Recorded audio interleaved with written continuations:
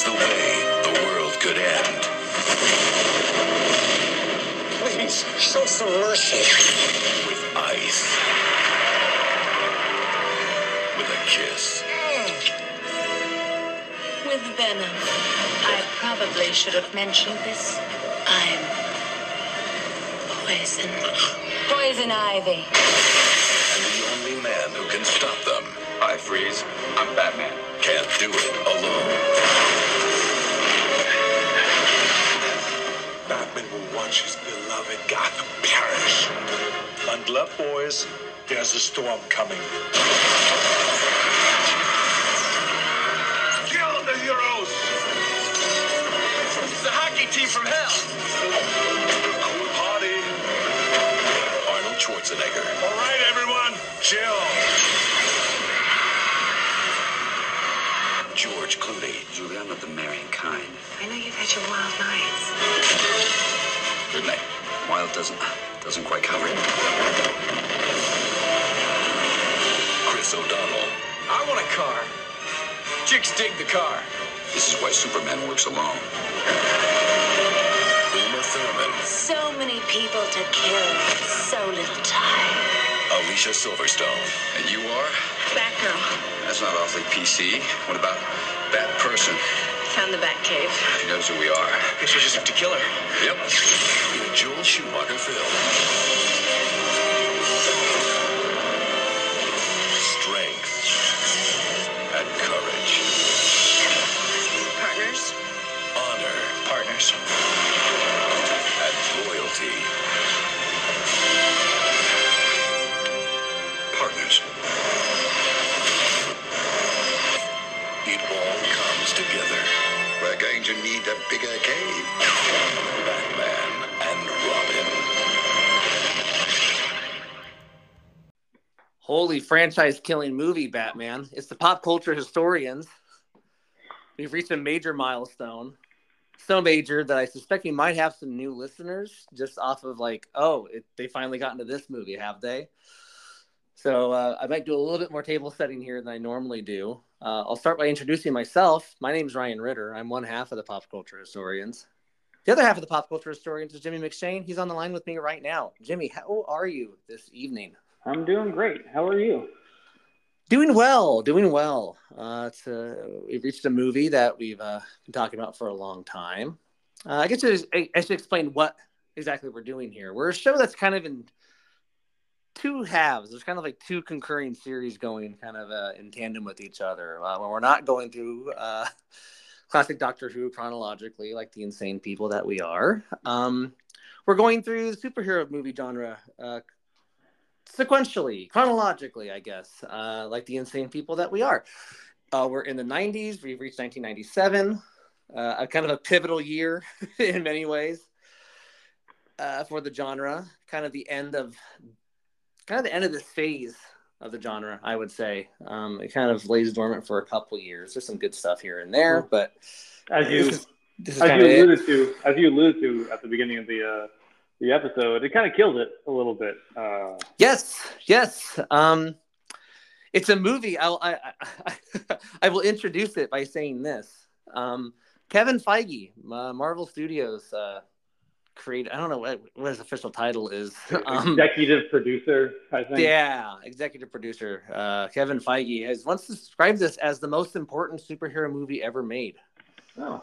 And by that, he means it was so bad that it kind of forced studios to rethink how they approach superhero movies. And maybe in terms of how much attention to the source material do they give and how much kind of more respect to the actual comics that they come from. Maybe an overrated aspect a little bit, I would argue. But I kind of understand that from a 1997 perspective. Because, Penguin from Batman Returns is not very comics accurate, and it's great. So, but I get what he's saying. And I think it's a strong way to introduce this week's movie, Batman and Robin. Tonight's forecast, a freeze is coming. Released in 1997. It's got, I almost feel silly kind of setting it up because I feel like anyone our age or older remembers this movie well, likely saw it in theaters. In fact, we'll start there before we give our initial thoughts or before we get our resident movie critic's opinion. Jimmy, this is a movie you saw in theaters, I'm guessing? I know you've seen it before. I saw it in theaters with my father, yeah. Yeah, I saw this in theaters with my mom, which feels insane. But I remember reading like a Disney Adventures like interview with like, I don't know, like Akiva Goldsman or someone involved. It wasn't Schumacher, I don't think. And it was just talking about like, yeah, we really the difference between this and like the other movies, we really get into like the psychology and like the pain that Batman had about like his... I love shit like that. Yeah, if I can find it, I'll never be able to find it. But if I can, I'll see if I can post it or something. Because I remember like a 9-year-old me going like, I've never seen a Batman movie in theaters before, and I'm a grown up now. I want to see this. This sounds great. And not to describe my mom too much on here, but like this is not her cup of tea, and I'm sure she wanted to blow her brains out the entire time. You know what that reminds me of? Go for it. The TV show Heroes. Okay. Sure, now, yeah. anyone who's not seen Heroes, right? It kind of famously had like a unexpectedly popular season 1. Most people really enjoyed its first season, and then like every season after that, people didn't like consistently. And in my opinion, that's because it got really terrible. I would agree with you, my friend. Yeah, and to the point where like it just lost a lot of its following to the point where I don't even know if it has a cult following anymore. I've never heard anyone say anything, even when it like came back for like a revival season. I feel like people like were watching it like sarcastically, like even people who used to like it were like, "Yes, hurt me again." It was kind of the vibe I got. But I remember seeing some hype piece for Heroes. I think like season 3, after like its kind of reputation had taken a hit a little bit, and they were talking to the actors, and they're like, "Oh man, when I got the script for this season, like I couldn't believe how good it was. Like, oh, the script is so great." You know what I mean? And I was like, yeah. The script was never good for Heroes. Like even during season 1, like the dialogue sucked. It was just such a cool story that like you were sucked into it. Yeah, no, it was never like I'm going to see this. I'm going to watch this show for like the writing. Is not really anything anyone's ever said. And so it was just funny hearing that the actors like, and their job is on the line. Like they know if the show gets canceled, they gotta find work. Yeah, no, that's fair. But it was just funny hearing people like just bullshit about what they're trying to sell, like the show or movie they're trying to sell. And like, it's not like he's making anything up. There is like this attempt to kind of like dig into like all that stuff. It's just that part is arguably not very compelling or very good. So if I'm being honest, I find it difficult to find much compelling or very good about this movie. Well, I think that's a great transition. We can kind of get into how we feel. But first, we have to, because, we're just two schmucks. We're pop culture historians, but we're not film critics by any means of the imagination. But luckily, I do have a very famous movie critic on retainer. His name is Leonard Maltin, which means it's time for Lenny's Movie Review Corner, or whatever it's called. Play the music.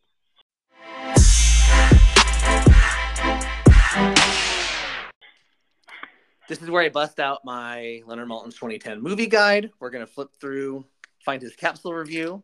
For those of you who are new to the series, Ryan has thick-ass book of Leonard Maltin movie reviews. They're short little snippets about the movie, and he rates them on a scale from 1 star to 4 stars. 4 stars being the best, 1 star being the worst. Of course, he represents 1 star with a bomb, and then it goes up. It goes up half a star. So bomb, 1.5 stars, 2, 2.5 stars, 3, 3.5 stars, 4. You know what? Pop culture historians exclusive. That 2010 movie guide you're referring to has since split in half. Oh wow! Yeah, it's not doing great. But if it can hang on to it, will we at least get to 2010? It'll have served its purpose. And we're getting kind of close. It's already 1997. Yeah, that's true. It was 1930, like a year ago. So we'll see how it's. Leonard Maltin maybe have to be put out to pasture here pretty soon, but not for right now. I do have to recuse myself from this part of the game, where you predict, and people at home can predict as well, what he might have given this. because I do know what he gave it, so I can't play. But I don't know if you have a guess, Jimmy. My guess is 1.5 stars. Okay. I'll give everyone at home a little chance to lock in their answers. 2.5. What? God damn it. I thought I was getting better at this game. Yeah, you had nailed like the last couple. You were on a good run. No, he's weird with these Batman movies. I should probably like back up and explain. Maybe I can set the bar a little bit, like what he's giving past ones. He gave the first Batman 2.5, just for context. Sorry, the Michael Keaton? Michael Keaton, yeah. 1966 Batman, he gave 2 stars, which I think is ridiculous. Batman Returns got 2 stars, and Batman Forever got 3 stars. He's all over the map. Okay, well, he really likes the Schumacher's vision for these movies, I guess. Yeah, I guess so. It's weird that he didn't like the Adam West Batman then. That's a good point, because that is like the better version of what these are. Batman number 4 spotlights 2 colorful villains. Schwarzenegger's lusty Mr. Freeze. What? Okay, all right. Lusty is... I think that's even the one thing he's not. I mean, he loves his wife, but he's not like lusty. Yeah. I need to go to bed now. Yeah, he just like loves her. I don't know. Maybe he got these mixed up. Lusty Mr. Freeze and Thurman's deliciously nasty Poison Ivy. I would swap those adjectives. Yeah, I would too. Maybe. Whatever. Typing error, I guess. So Mr. Freeze and Uma Thurman's deliciously nasty Poison Ivy, who for different reasons want to destroy Gotham City. But even their antics can't sustain an overlong episodic film in which the story, in quotation marks, often makes no sense. Clooney is okay but unremarkable as Bruce Wayne / Batman. Ditto for Alicia Silverstone, as the new Batgirl. The action and effects are loud, gargantuan, and ultimately numbing. End of this Batman cycle, followed in 2005 by Batman Begins. We could do a whole show based off how we feel about that review. Well, Jimmy, that's Leonard Maltin's opinion. You've kind of started easing into like how you feel about the movie. So why don't we get in the general thoughts, and we'll start with you. You said that you don't find much to like about this. Expound on that. I was after watching Batman Forever and being like, this movie isn't that bad. Like, you watch Batman Forever from the point of view that it's trying to be Adam West Batman. It's more like I was able to enjoy it more than I had in the past. So I was like, okay, I'm going to go into this movie with like a fresh look. Like, this is big, campy, cartoony Batman. Maybe this one isn't so bad. And I wish last time we had our friend Greg on to expound what he liked about the Schumacher Batman. I wish he was here because I'm struggling to find good stuff about this movie. Well, as they say sometimes in with Marvel movies, stay to the end of the credits. That's all I'm gonna say. But yeah, no, he likes this movie, so it would have been interesting to get that counterpoint. But sometimes the pop culture historians have to go at it alone. I feel like Schumacher knew what he wanted from this movie, but what he wanted was stupid. like okay, you want to have your main villain say a bunch of cheesy puns? Okay, I'm all on board on that. You want to have your main villain only say cheesy puns? That's where you're going too far. Not every single line of dialogue Mr. Freeze says has to have the word ice in it. And you know what? It'd be one thing if Freeze wasn't in the movie that much. Then it'd be kind of like, oh, okay, that's fine. He just says ice a lot. But no, he's in this movie a lot. He might be in this movie more than Batman. Like, I was gonna say he might be the only character that has like a palpable dramatic arc or anything resembling one. Like he's basically the main character in a lot of ways. And so like maybe your main character, every fucking line he says is a pun. Like, it's not. It doesn't work. It gets tiresome and annoying. No, you're right. You're totally right. So so you're low on this movie. It sounds like. Unfortunately, I was hoping to be higher, but yeah, it is interesting because I think Batman Forever. they feel like they should be of a piece, right? Batman Forever and Batman and Robin. But there is something different about Batman Forever that kind of makes it more palatable or something, I guess. Yeah, I'm torn on Batman and Robin. And I might be at a point where I'm going to be for a while. Because I saw it as a kid. I mentioned that. Loved it. I was like, this is great. Kind of quickly realized no one else really feels that way in my peer group. So after a couple of years, I kind of went, yeah, maybe this movie does suck. And then I watched it again. I'm like, yeah, this is awful. And now I'm kind of like, it's like the two versions of the movie I had in my head, the one I saw as a kid and the one I saw as a teenager, are like now like overlaid, like precisely 100% on top of each other. Like it's a confounding movie to me, watching it again for this show, because it's both good and bad at the same time, often for the exact same reasons. Like, I don't know what to make of that. Like, you have, if Greg were here, I think he would mention Schumacher's pulling out like stuff from like German expressionism, like from like the 20s and 30s in here. Like, even when stuff like looks like shit, like there's all these like shadows and stuff that he's playing with, like it's weirdly clear that he knows what he's doing, but as you say, there's like what he wants to do doesn't make any sense, but like it's done beautifully in its own little weird way. Like, I know it looks like a 60s Batman show, but yeah. And he mentioned during a Batman Forever episode that like Uma Thurman in the gorilla suit is like a very, very like specific reference to a Marlene Dietrich movie, I think, called Blonde Venus, and that is a 1-to-1. If you look that up, Marlene Dietrich is coming out of a so he has like all it's a weirdly literate movie.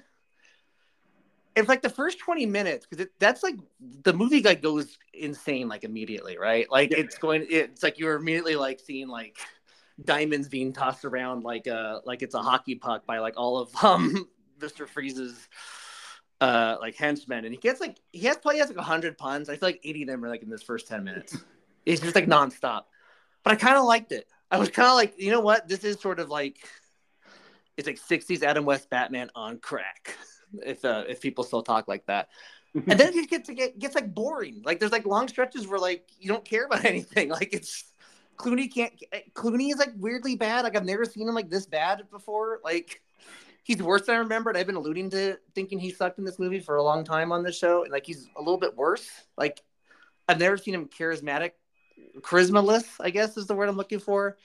And like Uma Thurman like has the perfect vision of what this should be, but like she's not doing it. So it's weird. So it's like she is both good and bad at the same time. It's a confounding movie. I don't know whether to call it good or bad. I have no idea how I'm going to rate this. I have no idea.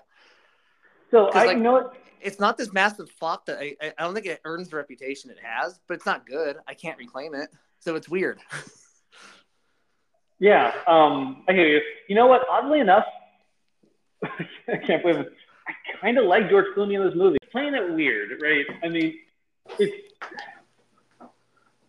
because they kind of give Batman an emotional arc where he's trying to deal with his paternal figure potentially dying, that being Alfred.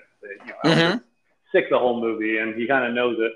And they don't, he kind of knows it the whole time, but he doesn't really know it till towards the end. But like, I feel like this is the first version we've had of Bruce Wayne. We've had like the Michael Keaton kind of disturbed version, and the Adam West goofy version, and the Val Kilmer kind of mailing it in, but like lonely version. This year, the word that comes to mind for what Clooney I think was going for was debonair. I can see that. Kind of detached, taking everything in stride, making bad puns, not his fault necessarily, but this is why Superman works alone, I mean. Oh, yeah. Never leave home without it. Yeah. And so he's kind of just like playing everything super cool and detached and debonair. And I thought that was kind of an interesting take on Batman and Bruce Wayne, and not one I think is typical, but one I think kind of makes sense. And it fits his persona. So maybe I've just always been interpreting like an intentional detachment as like an unintentional detachment. I always just think about, I mean, obviously his real first line is like something like, I don't know, it's like, I'm going to get drive through or whatever. Like, but there's a moment in that opening scene where he kind of like leaps in front of Mr. Freeze. He goes like, "Hey, Freeze, I'm Batman," and he sounds so like he's not even in the room. Like it's so detached, and I couldn't. So maybe that's an intentional choice. I'm just misinterpreting. I've always interpreted it just like Clooney going like, "I don't give a fuck." Hi, Freeze. I'm Batman. And it could be. I could be being overly generous. And of course, it's possible that line Clooney just didn't give a fuck. Because I know which one you're talking about, and it's like it's such a weird line reading. Like it's one thing to be hey, Freeze, I'm Batman. It's another thing to just like. And maybe he was like kind of like it's a pun because like Michael Keaton famously said I'm Batman, right? Good point. So Clooney was maybe trying to like play with that a little bit. You know, it was like kind of a goofy way of saying I'm Batman. I don't know. It didn't work, whatever he was going for with it.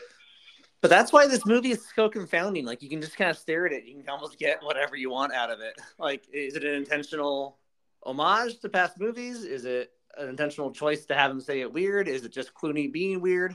We'll never know. And that's the beauty of this thing. Or something. I don't know. I feel like this movie did something to my brain. I don't know. I just feel very... I feel soupy today. Yeah. Yeah, fair. Speaking of soupy, so was Uma Thurman this whole movie. Ooh, yeah. Thank you. That's very good. Well, it's interesting. I think she's having a really good time. I think Agreed. It's a very poorly written character again. You know, it's again, everything's a pun. Everything is over the top and campy.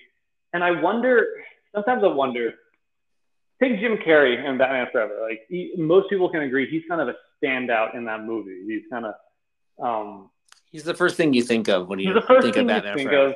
And he's big and he's broad and he's bold and everything that movie is. And I was thinking like maybe, and like Schwarzenegger is actually entertaining in this movie, even if his ice puns get annoying. Mm-hmm. But Uma Thurman oddly isn't, and she's a better actress than the other two, even though I do think Jim Carrey's a really good actor, right? I mean, she's the best, and I'm starting to wonder if like maybe being a good actress isn't what you need for this role. What you need to do is be a good entertainer.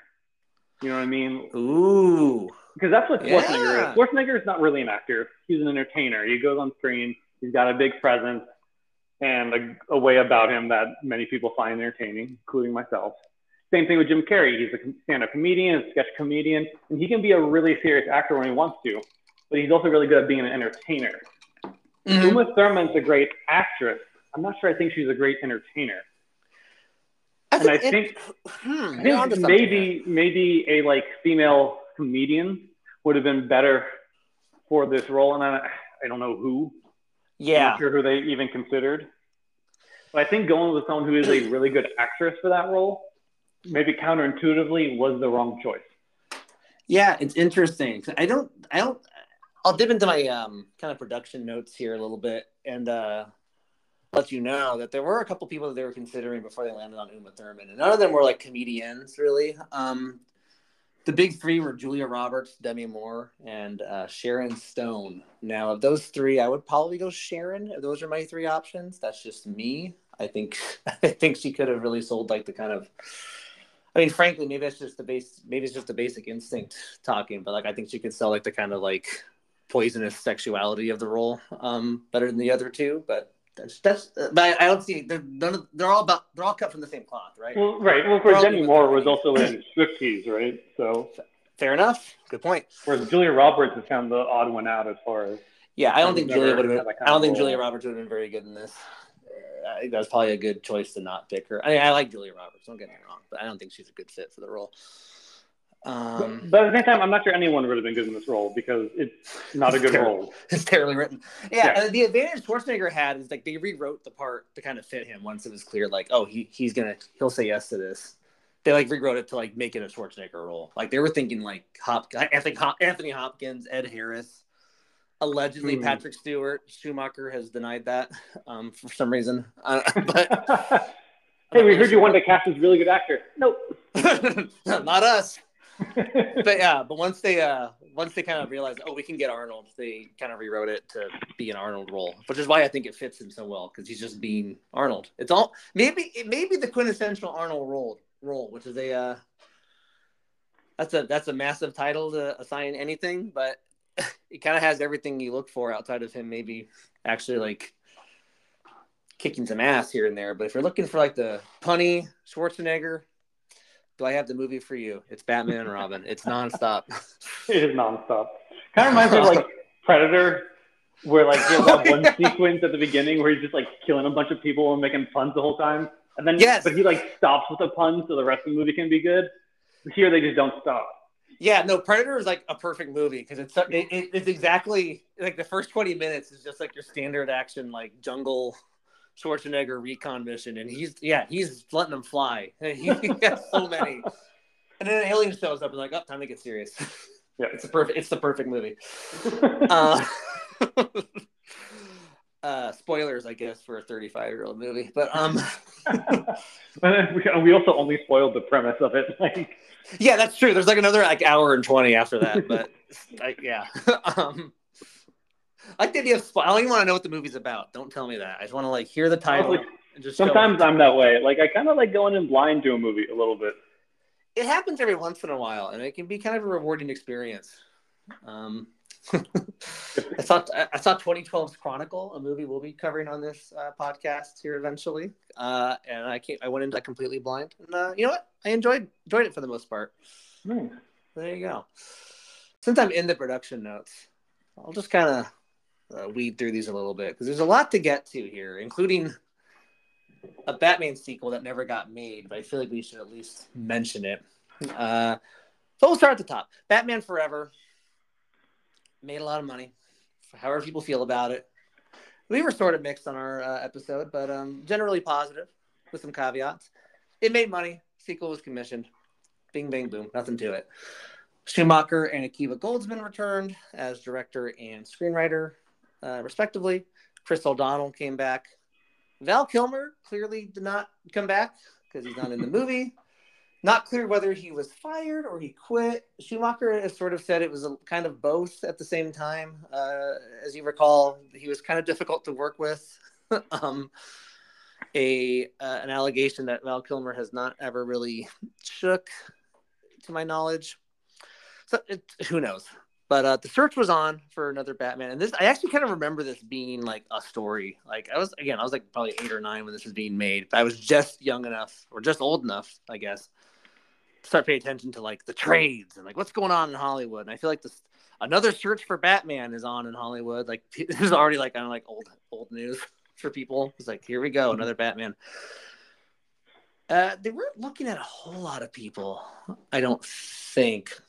They started on Clooney pretty early on. David Duchovny has claimed that they were looking at him for it, and he's joked that like, "Oh, my nose is too big, so that didn't let me do it." I don't really know what that's supposed to mean, but I guess there's a universe where Duchovny was. You know what? Our third Batman. I can see Duchovny as a Joel Schumacher Batman. Honestly, I'd be intrigued, especially because this is like X-Files was like at its peak, right? This was like what, season 4 or 5? Like I don't remember. When did the movie come out? The X-Files movie? 98. So yeah. 98. So yeah, right around there. So yeah. So he's like on fire. Like he's never been better. He's never been hotter, both in terms of career or as a man, may I say. He's a good-looking guy. But, yeah, I don't really know if he's being serious here. I don't really know if they're really looking at him, to be honest. But it's intriguing. But it's interesting. Well, we'll get into Clooney's kind of career at this point when we get to cast notes. I think one of the big things that saddled this movie kind of from the get-go, and Akiva Goldsman has said that this was a problem even in pre-production. Allegedly, and I believe it from the comments made by the cast and kind of how the movie came up, there was a clear studio mandate. We want you to make Batman 4 the same way you did Batman Forever. We want you to make it more toyetic. And that is a term that I think is something we need to start tracking and holding on to, because it was a 90s Hollywood thing. But I think it's sort of a self-explanatory term. But just to confirm, toyetic is a way of like how we want to make this more viable in terms of merchandise. So anything that can become a toy that we could possibly make a toy, I want you to put in there. And I think that is something that kind of settled it a little bit. I think it sort of smells a little bit of an excuse for kind of how it turned out a little bit. Yeah, Chris O'Donnell you can make cool things that you can sell as a toy and still make a good movie. I don't know. In fact, being toyetic is something every superhero movie is these days. Like, yes, agreed. Or everything. I mean, even like they made a He-Man TV show in the 80s so they could sell He-Man toys. Transformers. Transformers is probably the best example. Mm-hmm. Can't tell you how many Paw Patrol toys I have, and every season they come out with like a new thing, like Paw Patrol is become super dogs, or then Paw Patrol can like go under the sea, and so you have to get all the Paw Patrol sea dogs, and then they're constantly like doing this shit. Oh, you can even extrapolate out to like now, like the last 10 years, especially with like the Funko Pop bubble, like anything can be a toy. Like Breaking Bad, is that like now toyetic? Like, because there's like a Walter White pop up. Like, is Beyonce or Taylor Swift, are they toyetic? Because there's, you know what I mean? Or LeBron James, is he toyetic? There's probably a Funko Pop of him somewhere. Like, that's a good point. Yeah. So yeah, I don't think. Yeah, I actually think the toy aspect of it is kind of what is. I'm gonna feel like I'm gonna sound like a numbskull here, but I think I'm right. I think the toyetic aspects of this movie, I'm already kind of sick of the term toyetic. I really don't like it. It sounds weird, but I think it adds to some of the cooler parts about the movie, like Mr. Freeze's like ice truck or whatever with like all the spikes on it. Mm-hmm. Clearly meant to be a toy. Right. It looks cool to me as like a tangible thing to, like, you feel like you could touch it. Like, you feel like it was probably fun to like sit in on set. It looks, even though it looks fake, it looks more real than like a CGI thing. So I don't know. Am I totally am I a mark here? Like, do you see what I'm saying? Like, I see what you're saying, and we're all marked all the time. Like, that's fair. But yeah, no, I agree. Like the idea of like having things in there to look cool that you can sell as a toy. Like, what was my favorite part of the Tim Burton first Batman movie? It was the fucking Batmobile. Yeah, the Batmobile. And that had good things besides it. You know what I mean? Like, that had a really good Joker story, and I love Michael Keaton's Batman, stuff like that. But the Batmobile was so fucking cool. I don't know why I'm cussing so much today, but so cool. Because it brings it out in you. It brings it out in me, yeah. We're going to get the explicit tag on this one, Jimmy. We're going to lose. We're going to get demonetized. And that was clearly to sell a toy, right? Mm-hmm. And so, I don't know. I think it's okay to have things in a movie where the goal is to be kind of a cool thing that you might want to get later. And, you know, maybe that was too much of a focus, but that's not an excuse for having, you know, villains with no meaningful personality. I mean, I guess Freeze did, but Ivy really didn't. And, Ivy didn't, yeah. You know, and like the whole Batwoman story, Batgirl storyline, it was a mess. It wasn't good. That's awful. Alicia it was awful. Alicia Silverstone was not good in this movie. Like, none of the main three actors had any chemistry. O'Donnell, Silverstone, and Clooney, none of them had any chemistry with each other. And I think that's why the movie kind of feels overlong, because by the time they all get together, we're in like this third act thing where like it's like, oh, all Gotham City is gonna freeze, and like the three of them got to figure out how to do this together, and it feels like they're not even in the same room. Yeah, it's not good. It's not good. It's a frankly of a finale. It is, and frankly, you know, the whole thing is Batman needs to learn to trust Robin, but Robin's a liability in this movie. Batman's concern is completely valid. His trust issues with Robin, in my opinion, are well earned. I hate Robin in these two movies. I really do. Not only is he, but like they need to do things to justify Batman not trusting him, right? Right. But like, I disagree. And so they have him do things so Batman's justified not trusting him, and then they like lecture Batman for not trusting him, and it's like, well, no, Robin just fucked up. Like, yeah, he has to like be bailed out many times. Like, how many scenes? How many times does Freeze get away? Yeah, because Robin screwed up. Well, and how many scenes in this movie is it like, hey, don't trust Poison Ivy? Like, we clearly know what her thing is, and it's like, you're just jealous because like she's into me. It's like, whatever, like, whatever. Yeah, it doesn't excuse script issues. Like, I don't know, it's not invalid. I'm sure the studio is probably like a pain. I don't doubt that. Mm-hmm. This is Warner Brothers we're talking about, but I don't know. It feels a little excusey to me. It just kind of feels like from what people were saying about being there on the set, like Chris O'Donnell has kind of made like the comment that, you know, again, take this quote for what you will. With Batman Forever, it felt like we were making a movie. With Batman and Robin, it felt like we were making a toy commercial. A loaded statement, I understand, but I kind of get what he's getting at. It just kind of felt like it was a softer shoot than last time, kind of a distracted shoot. Part of that was Arnold. Not that he was not a problem, but just his presence on his set changes things. So paparazzi kind of swarmed because I guess like photos of him on set could go for like $10,000. So it just kind of added like a circus element. As far as I understand it, he wasn't really a diva here. I do know he had a contractual mandate for like he could only be on set for like his day cannot go over 12 hours, which seems reasonable to me. But that costume took a while, so that ate up a lot of that 12 hours. So like they didn't have a whole lot of shooting time with him. I guess him and O'Donnell were never on set at the same time. They had to like do stand-in stuff. So it's just there's some disconnect and some kind of just fuzziness, and just it wasn't a clean shoot from what I could tell. It was sort of chaotic and not in a way that led to good decisions. That's what it seems like to me. And I think that kind of reflects on screen a lot bit. Yeah, I would agree.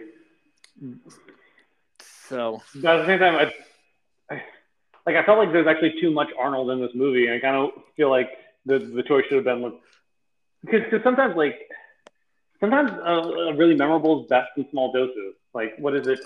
Darth Vader in the first Star Wars movie is only in it, 15 minutes? Is that right? That sounds right. I don't actually know the stat, but I think that sounds right. He's really not in it much at all. Right. But they make so much out of when he is on screen.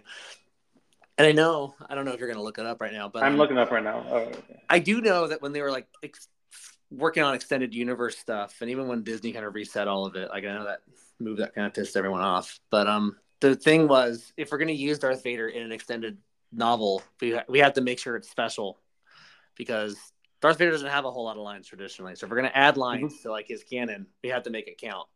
Right. I'm not in the extended universe much, so I cannot confirm whether they withheld that bargain. I suspect probably not, but I don't know that for a fact. But the thought is there. Yeah, for sure. I just looked it up. Darth Vader has 12 minutes in A New Hope. Wow. And he is the most memorable part of that movie. Easily. Cool costume, cool voice, cool lines, cool everything. So I feel like, you get Arnold Schwarzenegger, this towering presence in a movie, and yeah, the temptation is put him in a lot, do a lot with him. But I think the better choice would have been do a lot with him, but in a small amount of time, like really maximize the time, maximize the efficiency with that character. I agree. It's kind of like I think of like Pirates of the Caribbean. The first movie it's the story of I don't remember the characters' names, Orlando Bloom and Keira Knightley and their love. And the most memorable part, quite rightly, is Johnny Depp as Jack Sparrow. There's a reason as the breakout character from that movie. So their instinct when they made 4 more is like, let's give him more scenes and eventually make him the main character. And you know what? They were not as good. Because although it's a small doses kind of character to me. I think that's fair. Or make him the main character, but like don't bring back the other main character. Right. I think they're not as interesting. They really aren't. They really are not. And when you try to like do just as much with them as you do with the more interesting character who you're now also making the main character, it gets really awkward. Agreed. Totally agreed. It's kind of like I think a good counterexample would be like the Pink Panther series, right?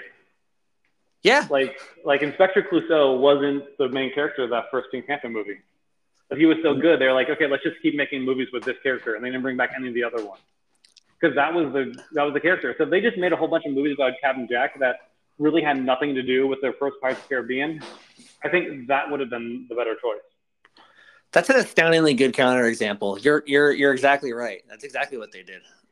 Like Robert Wagner was like the main character of the first Pink Panther. He was in it, but I think it was David Niven who was like David Niven, of course. I think Wagner was in it. It had a really good cast, and like Peter Sellers as Clouseau was just kind of like a minor funny part in it. I mean, he was a major part of the movie, I should say, but he was like the fourth main character. Yeah, he was like an extra ingredient that kind of made it sizzle, or something. That's a mixed metaphor, but you know what I mean. We got to find a way to review those Pink Panther movies on this show, Jimmy. We are the pop culture historian. We can do whatever we want. That's right. We're not mandated to be toyetic at all. We can do whatever we want. Maybe one day we'll be Funko Pops. Oh man, can you imagine? No. Up there with Walter White? Yeah, that'd be great.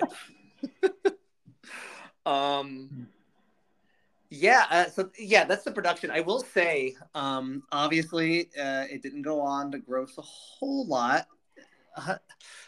Its final gross in the United States was $100 million, which sounds like, oh my God, burn everything down and collect the insurance. This was 26 years ago. It's not horrible, and it made about 230 worldwide altogether. So, in financial terms, it probably broke even. Certainly didn't. It was money. A success. It made money, right? Like, because the movie didn't cost $230 to make, right? You know what? No, it didn't. It made about 160. So yeah, it made money. It made money. It was a financial success. It technically made money, but not as much as I think that they were hoping for. I don't think it made as much as Batman Forever. So that was kind of it for this Batman series. At one point, though, this was not always the timeline it needed to be on, where this was like the franchise killer. Very early on, Warner Brothers was so impressed with the dailies that they saw that they immediately had greenlit a fourth sequel. It was going to be called Batman Unchained. It would have come out in 1999. Schumacher would have returned to direct. Clooney, O'Donnell, and Silverstone would have returned. A man named Mark Protsevich would have written the script. It would have had the Scarecrow as the main villain. The Joker would have returned as a fear toxin-induced hallucination in Batman's mind. I had to imagine they would have at least tried to get Nicholson back for that. I don't know what the purpose would have been otherwise. Harley Quinn would have been a supporting character, this time rewritten as the Joker's daughter looking for revenge against her fallen dad. A choice I don't like at all, but because I don't like Joker. I don't like when the Joker had a daughter that we never mentioned before in the first movie. I don't know. Stuff like that always drives me nuts. And a casting note: Nicolas Cage was approached to do the Scarecrow. Oh, okay. Now that I would have gone on board with. Yes, but the part allegedly was offered to Coolio. What? And the reason I say allegedly is because this was confirmed by Coolio. So I don't know how. This was in an interview where he's explaining, because he has a cameo in Batman and Robin, as you may recall. Okay. Yeah, and so I guess he was interviewed like, why did you take this cameo? And I guess it was like a stepping stone. It's like, I'll do a cameo for this movie because you're going to offer me the villain role in the next one. Kind of sounds like BS, in my opinion, but I don't want Coolio's passed on, right? Is he? I don't know. You know, that's how little I know about Coolio. Okay. But he didn't like embark on a acting career, did he? Okay, yeah, he did pass away. Okay, I was gonna say, like, I don't want Coolio to come over here and kick my ass, but his estate will, though. Is just I don't want to piss off the Coolio estate. So he has a film career, but it's stuff like Leprechaun in the Hood as like himself and stuff. You know what I mean? Like, yeah, that's the only reason I would doubt it. If it was someone like Mos Def, and Futurama and stuff. Yeah, it was someone who actually someone who was in music who actually went on to have a decent film career. Then I might be more inclined to. If it was like Tyrese Gibson or someone like. Yeah, like I said, like Ludacris, right? Ludacris, sure, yeah, why not? Mos Def, I actually think he's an yeah. actor. Like, yeah, he's great. But it's so who knows? So there's a world where this movie did well enough that they move forward with Batman Unchained, starring maybe Coolio. But then not to be. It didn't make as much as it did, and it had horrible reviews, horrible word of mouth. This is a movie that just everyone hated. That's my main memory of it. Like a couple years after its wake, because everyone just hated it. Like it was this instant punchline. 2 thumbs down from Siskel and Ebert. Not surprising. So that was kind of it for Batman for almost a decade, and it's kind of the course was changed forever on terms of like what Batman can look like. And we'll get into legacy and stuff. It sounds like I'm wrapping up, and nothing could be further from the truth. But we got cast notes, baby, and what a cast it is. So I don't know. I wished it was a little worse, so I could sit there and go, yeah, no, absolutely, this deserves to be like this epic failure from 90s Hollywood that it has a reputation of. But I also wish it was a little better, so I could say, like, no, everyone's wrong. It's great. I can't quite get myself to either point, which doesn't make for compelling podcasting, unfortunately. But those are the production notes I have. We can transition to cast notes if we want. Or yeah, let's do it. Let's talk about the cast. Let's just start from the guy at the top. It did strike me that this is a cast. If you had to summarize the 90s bubble, you do worse than like George Clooney, Arnold Schwarzenegger, Uma Thurman, Alicia Silverstone. That kind of covers. Yeah. That covers a lot. That covers a lot. Absolutely. This cast is super 90s. George Clooney. Am I pig-headed? Is it always my way or the highway? Bruce Wayne, Batman. Obviously, we know him from our beloved ER. It's a great show. Yeah, it's a great show. That's just such good. Maybe we'll do Pink Panther, and then we'll go through all of ER. We gotta get. People are clamoring for that one. We gotta at least get to the John Stamos years. Like that's when it really starts to get really good. It's funny it's easy to forget because obviously he's just like he gets the tag of like our last great movie star. Like he's just like this assumed movie star royalty. 1987, that was not really a guarantee. There were real questions as to whether he can make the leap from TV to movies, which seems silly now, but that was the real question. And like this movie didn't really help him out in that regard. Luckily, he was still filming ER when this movie was filmed. He did not leave ER for this. He did not leave ER for this. Good move. That could have been catastrophic. Yeah, because ER, it should be noted for anyone who's not familiar, ER is, of course, a medical drama. ER standing for emergency room. And it's a medical drama that was super popular in the 90s. I mean, it was a really popular show. And it was 30 million viewers every week. Every night, yeah. And George Clooney that was his breakout role. He wasn't even necessarily the main character on it. It did have an ensemble cast, but Anthony Edwards early on was technically that main character. Mm-hmm. But just people loved George Clooney on it, some because just many women found him handsome. And he's a really good actor. And so he was really good on ER, and he kind of got like a bigger role as he got more popular as an actor and character. So after 2 seasons, this show is popular enough for them to give him the role of Batman. Which is a big deal. And like they even kind of like found a way to like pseudo write him out in season 3. Like his character was like in therapy, and that's why like anytime like George Clooney was too busy to film, like it's because like his character Ross was in therapy. Right, I forgot about that. But he stayed on the show till season 5. So 3 more years after this movie bombed, or maybe they were filming it. So 2 more years after this movie bombed, he was still on this major TV show, a really popular television show. Yeah, I think it's a good move. He didn't go full David Caruso. which, you know, is always a good move. Of course, David Crusoe famously left NYPD Blue after the first season to become a movie star, and his film career crashed and burned. Yeah. Did William Friedkin's Jade. That didn't really turn out.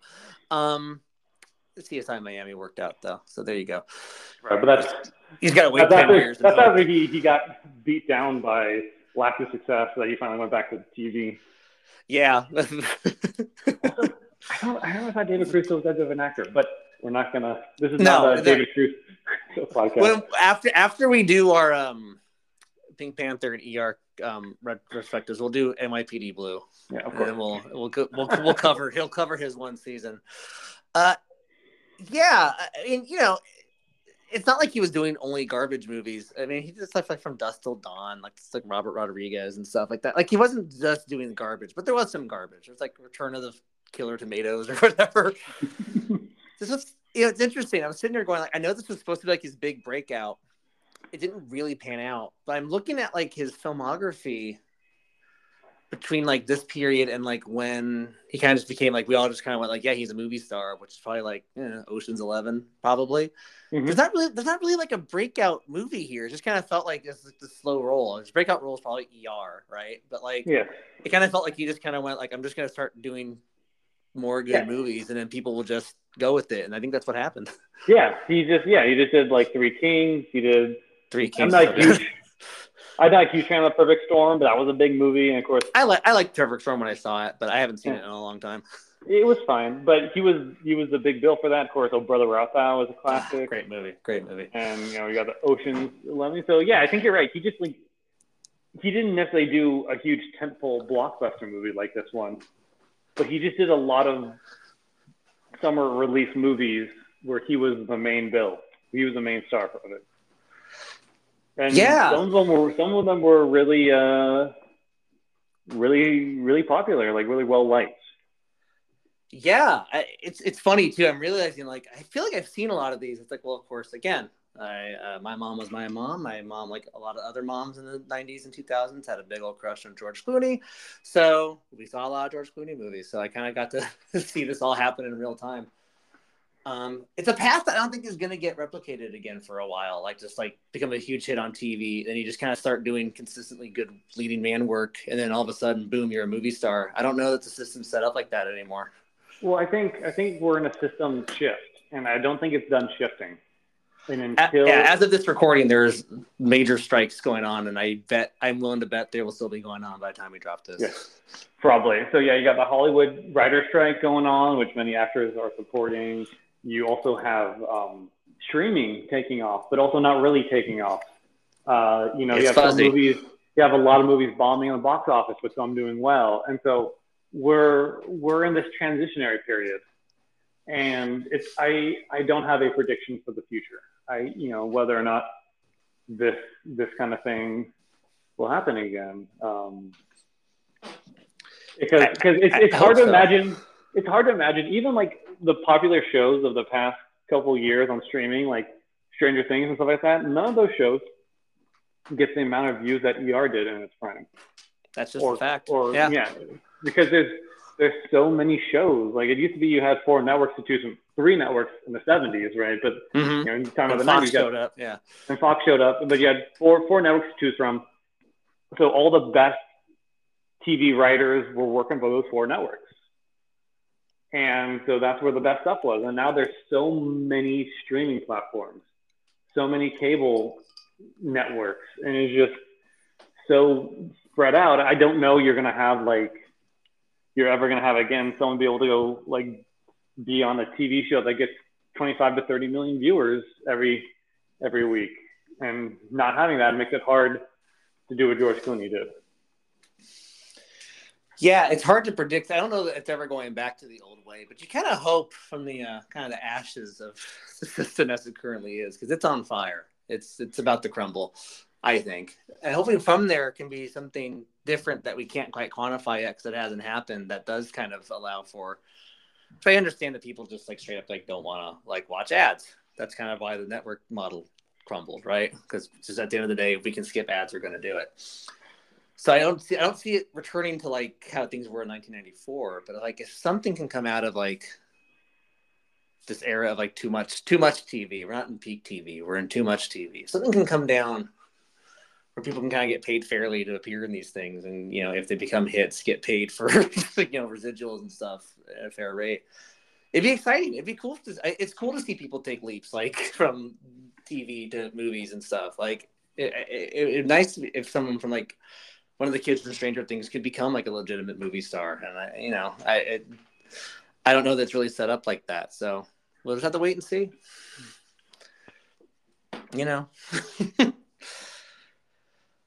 Chris O'Donnell. We done with Clooney? Want to move on to Chris? Yeah, we can move him on. Yeah, we talk a lot about Clooney now. Okay.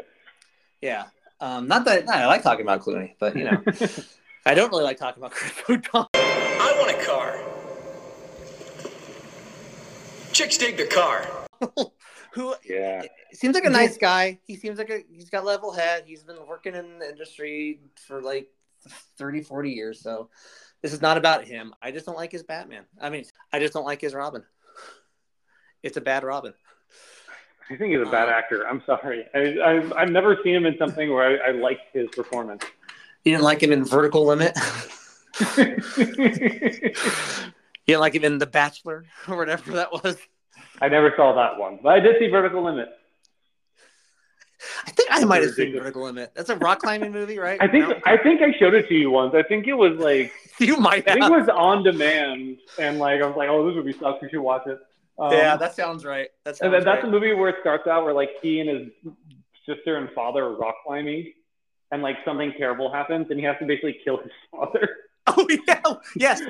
Okay, yeah, I've at least seen that. Seen that. And he's like struggling, he's closing his eyes, and he just like cuts the cord. And of course, I know we're laughing because obviously it's a very dramatic way to begin a movie, but just something about the way it's done is really awful. I just remember it looking very low rent and like not convincing, like in the editing, like right, exactly. One of the only returning people from this movie. Between this, there's not much to say. I think we set him up pretty nicely. I think we did. Hopefully we did. You guys should go back and listen to our Batman Forever episode and check. But if you like that plug. He did knock out 2 movies I had not heard of between Batman Forever and Batman and Robin. 1996's The Chamber, and 1996's In Love and War, which both sound like Fox reality shows to me. I can see that, yeah. Kind of not a whole lot going on. He worked consistently, but like I think his next type, ironically, he did the reverse Clooney. He went to TV after this. Did 35 seasons of NCIS Los Angeles, something like that. So he's set. He's set. Yeah, he's good. Admittedly, I've never watched NCIS Los Angeles, so maybe he's good in that. I'm sure he's the same. But not just a bratty character. I don't know. There's this belief that like, how can we possibly do Robin? I've never seen anyone really try to do it. Is the thing, and I don't think this counts as trying to do Robin, in my opinion. It's just he's just bratty, whiny. He's a liability, as you mentioned. Besides that, he's great. And admittedly, none of those are Chris O'Donnell's fault. But he's also supposed to be charming, and I don't find him charming at all in this movie. In fact, I find him annoying. Yes. And I do blame Chris O'Donnell for that, at least in a little bit. Yeah, we talked about that in Batman Forever a little bit. He feels like very much like maybe the most 90s thing about this. Although I don't know, Arnold Schwarzenegger sure may have that mantle locked up. But yeah, he's worse. He's worse in this than he was in Batman Forever, I think. And he wasn't great in that. But I don't know, something about he has no chemistry with anybody. I think the stuff with him and Alicia Silverstone are usually like the most boring parts of the movie, which is a shame because it's like an hour's worth of the movie. The movie's also too long. It's like 2 hours plus. That's too long for something like this, in my opinion. Agreed. And it's not like it had a plot to justify it. Yeah, it's like we couldn't lose a single minute of this thing. I don't want to talk about Chris anymore. I want to talk about Arnold. Okay. The Iceman cometh. What is there to say, really, about him? True Lies, Predator, the aforementioned Predator, Twins, Terminator, T2, Running Man, Jingle All the Way. Those are just some movies of his that have come out before this movie, not to mention his huge career prior to the film. as a Sure. bodybuilder. Yeah, Mr. Olympus. Yeah. Um, Conan the Barbarian. Conan the Barbarian. Hercules in New York when he was credited as Arnold Strong. Micro cameo in 1973's Long Goodbye. Robert Altman. So, he already had a full career. And yet, again, this might be kind of the quintessential Arnold Schwarzenegger role, just in terms of like doing something stupid and then saying like a crazy pun afterwards. And this is before he became governor of California too. So yes, he signed our paychecks for a spell. It was very weird. It got to the point where like I would go. I mean, I traveled a little bit when I was a teenager, not a whole lot, but here and there. And like, I'd go visit like my dad, like on the East Coast, and that'd be like the number one thing people would ask me when they found out I'm from California. It's like, oh, what's Arnold like? I don't fucking know. He's the governor. It's pretty boring. I don't know. Every once in a while, he goes like, "I'm going to blow up the car tax" or something, and then he kind of just does like boring governor stuff. We did have to deal with years and years and years of the worst Arnold Schwarzenegger impressions you've ever heard, including the one I just did. That was kind of what life was like for about 10 years in this state. Yeah. It was just people doing that. It's weird. Yeah, it was weird. Kind of a weird path to governorship too. It was just like Gray Davis got recalled, and so there was like a special election, not like a normal one. I feel like he wouldn't have won a normal election. Probably not. And then like you just like everyone got swept up in it. And I think everyone thought it would be so funny to have him as governor. I legitimately think that's why he got elected. People just thought it would be so funny. And of course, like I think some people voted for him because they're like, he's a Republican and I'm a Republican, so he's probably gonna hopefully do some things. Although most Republicans I've talked to didn't really like him as governor. But I was gonna say, I feel like he. I mean, I know we're kind of getting in the weeds here, but like this never really comes up. Yeah, whenever like. Because Republican leadership in California in modern days is pretty rare. So I understand when there's a path to do it. But I feel like some of his biggest critics were like other Republicans. So go figure. Right. Which is also why I think he wouldn't have won like a normal election. I know he did get reelected, but like once you've been in office for a little bit, you get more credibility than that's easier. A movie star. Yeah. So it was Schwarzenegger just jumped in this weird like opportunity, and I feel like that kind of sums up his whole career too. He is all about the timing. Yeah. But other than that, I mean, we've kind of covered his presence, and it feels like he's in every scene. They give him like an actual story, which is kind of funny considering on paper he's just like. Yeah, who killed the dinosaurs? The Ice Age, stuff like that. And yet, I can't imagine this being anyone else. If they had gone with Ed Harris, I think this movie would have been a lot more boring. I like Ed Harris. Absolutely. Well, I think Ed Harris would have had the same problem Uma Thurman did. He's a real actor. Mm-hmm. He's playing a cartoon. Speaking of Uma Thurman, we should go to Uma Thurman right now. Poison Ivy. One other thing. I probably should have mentioned this earlier. I'm poison. This was post Pulp Fiction, which I guess makes sense. It feels like it shouldn't be, but it totally is. Great movie, Pulp Fiction. Previously rose to prominence in stuff like Henry and June, Truth About Cats and Dogs. I think Gattaca might have been like the same year as this, maybe the year before. That movie that everyone had to watch in like a chemistry class at one point in their high school career. It's true. I did like that movie though. But I like Gattaca. Yeah. It's like Medicine Man. No one ever saw that in a theater. They saw it in a classroom.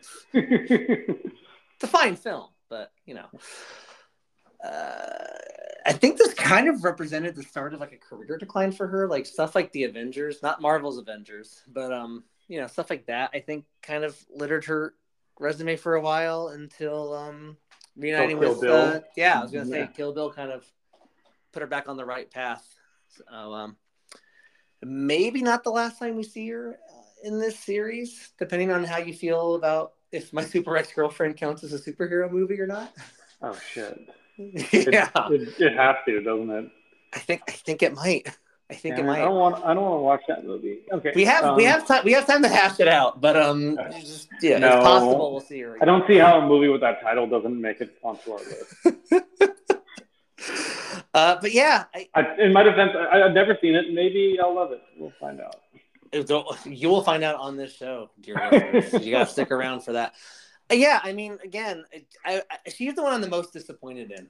I mean, I guess Clooney I was disappointed in, too, because I know he's better than this. But Uma Thurman, I think, again, we kind of covered it, right?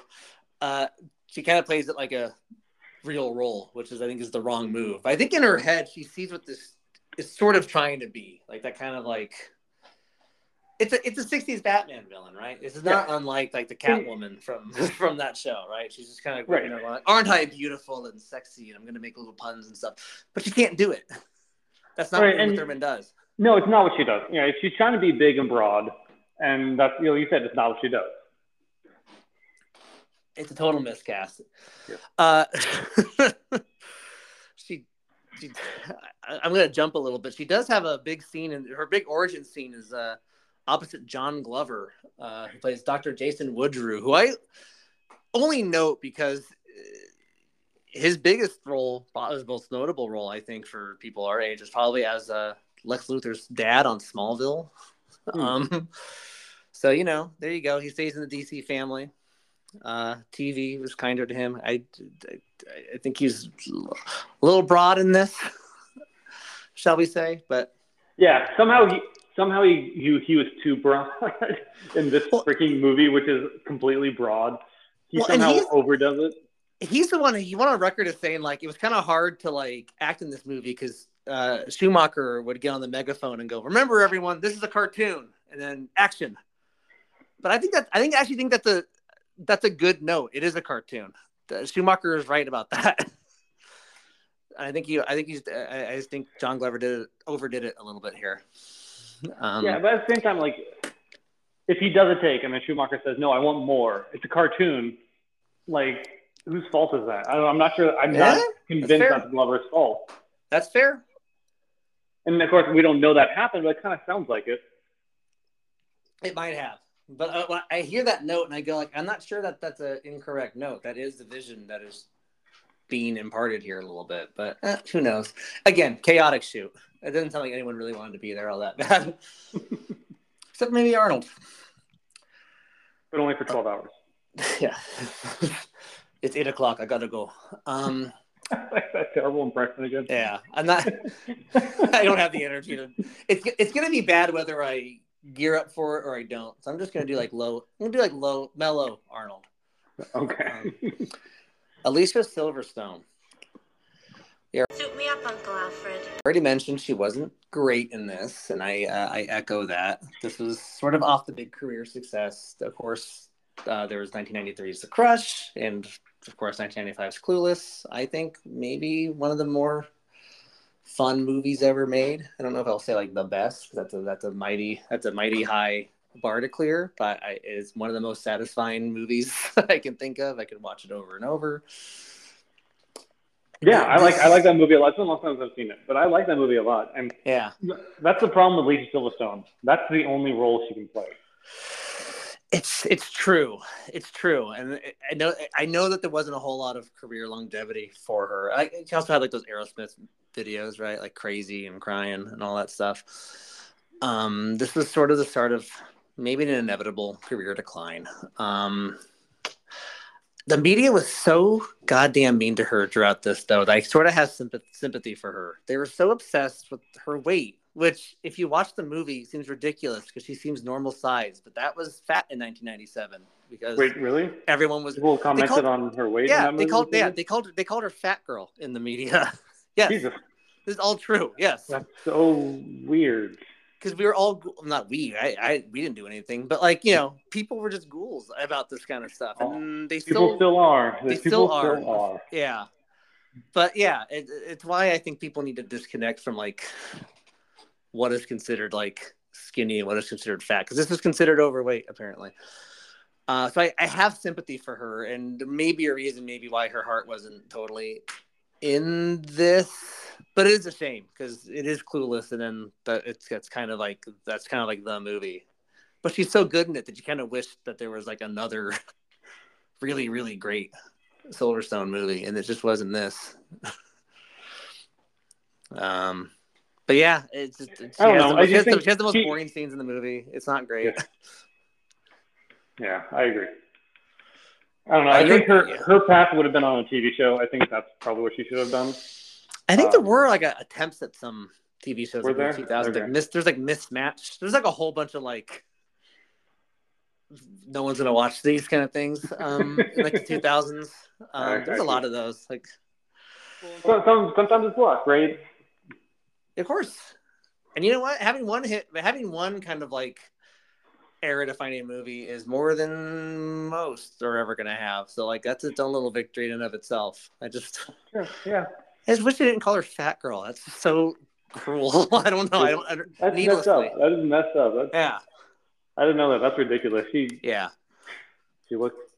I can't even like fathom. Just like a normal person movie and being like, "Wow, she's fat." Like, no. Yeah, look at that.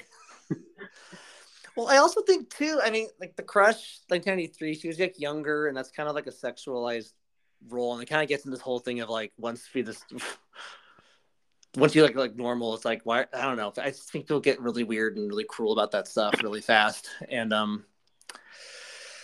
I don't know. It's unfortunate, and I think it kind of hangs over the movie a little bit for me. And I know that's not the movie's fault. Schumacher didn't do it, but it's just I can't help but think about it.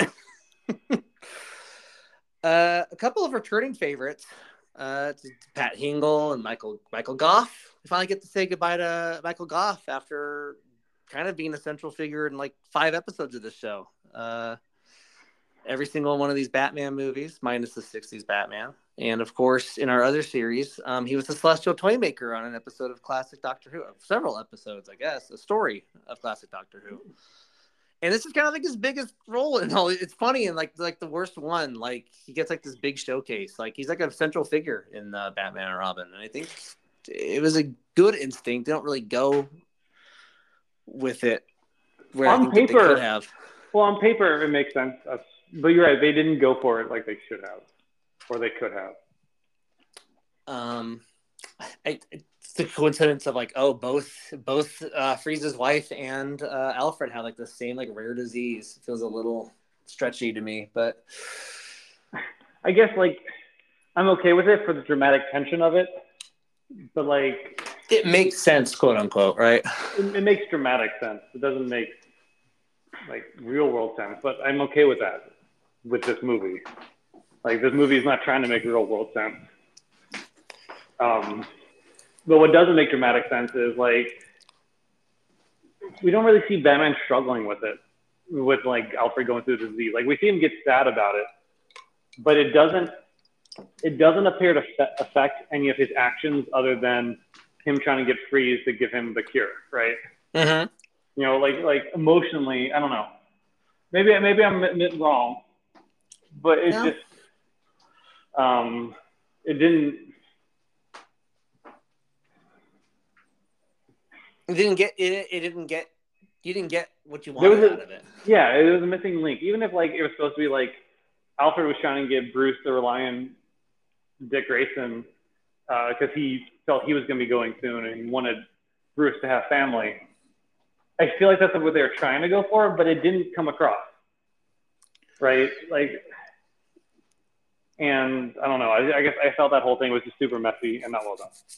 Yeah, no, I'm with you. And I think that's kind of where like the 3 kind of aspects of this movie kind of all align to like reveal like why this movie I think falls short. Because as much as I want to be like it's a visual feast, and yeah, it looks like 60s Batman, but that's the goal. And I think it achieves its goals of being like a live action cartoon at its best. But then when you get right down to it, when it tries to actually have like a heartbeat, it can't do it. And that goes down to Clooney like falling short. That comes down to the script falling short. And that comes down to Schumacher falling short on that stuff. I think they're all kind of responsible in their own ways. Clooney can't sell that stuff. I've seen him do it. He doesn't do it here. He did it on ER, so it's not like he had to learn how to like do it. Like he could already do it. So whether that's material not living up to, what he was hoping for, and he kind of draws back as a result, whether that's Schumacher not being able to draw it out, that's kind of damning because he's a naturally charismatic and like Clooney's very good at conveying emotion without doing a whole lot. So the fact that like that can't be done here in a fairly simple story, that's bad. That's fair. I think that's a really fair criticism. And Pat Hingle, of course, comes back as Commissioner Gordon. Always nice to see him. He did continue the character in a series of Batman OnStar commercials in the early 2000s. So we won't be reviewing those, but he did go on to do it. Yeah, that's funny. A couple more here. We'll just kind of roll through here. Bane, played by Robert Swenson, a name I don't think I ever really explored who played Bane. It turns out he's a pro wrestler, which kind of makes sense, right? Makes sense. Yeah. Mm-hmm. He died like a couple months after this movie came out. Died of a heart attack. That's awful. Probably related to steroid usage. He was a user since like his 20s. But he had famous friends. Hulk Hogan and James Caan both spoke at his funeral. So, I mean, he made the most of his relatively short time here. And he was Bane before Tom Hardy did it. So there you go. We haven't talked much about Bane. I think. I actually kind of like Bane in this movie. I know that's an unpopular opinion. Because they don't. I agree with you. They don't do like a good job making him like.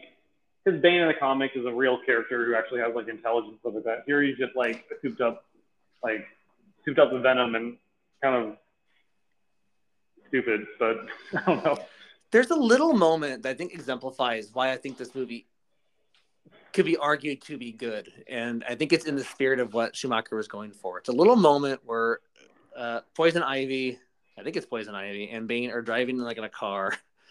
I think they're like trying to like be incognito. Like I think Poison Ivy's probably in like her like normal like hair down kind of nerd thing, and Bane is sitting there in like his like luchadora outfit because he has like a wrestling mask on and like all this shit on him, and then he's wearing like a overcoat and like a fedora. Yeah. I'm like, yes, that's perfect. That right there. That's what Batman and Robin wants to be at all times, and it only does it fleetingly. That is fantastic. I love that that's like him undercover. It's like a little hat. It's almost like the most conspicuous person to maybe exist on the planet in that moment.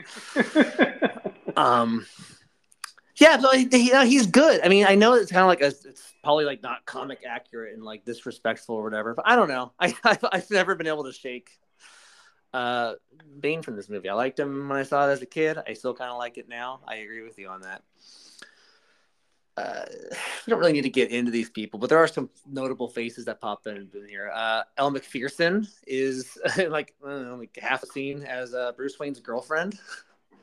She proposes to him, which I guess that's that's a George Clooney joke, right? It has to be. Because if you weren't alive in the '90s or weren't paying attention, I guess like George Clooney was kind of famously a bachelor. Like he was always talking about how he didn't want to get married and stuff like that. Of course, he is married, but in the '90s, he was kind of famously a bachelor, and so they had like they put that into the Bruce Wayne character here, I guess, with like reporters saying like, when are you two gonna get married? And Bruce looking awkward and like, help me out here.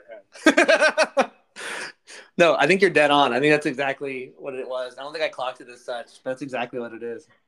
It's not a bad joke. Yeah, it was fine. Yeah. It's a joke that loses half its premise over time because he's married now. He's married now, and like younger people watching this, if there are younger people watching this, aren't going to get that joke. Yeah, it's almost like too topical by half, right? Yeah. Yeah. Elle McPherson, I think, was in a couple episodes of Friends, right? Was she? I don't remember. So many people were in Friends.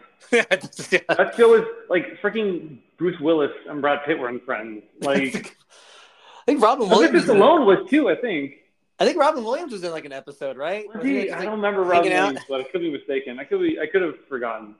And so it's 10 years worth of show, man. It's so much. It's 10 years worth of show where it was like super popular all 10 years. Yeah. And so I could pretty much that's one of the very few sitcoms, so they could have gotten whoever they wanted on there, at least for an episode. So I think Bill Clinton and George Bush were in an episode, right?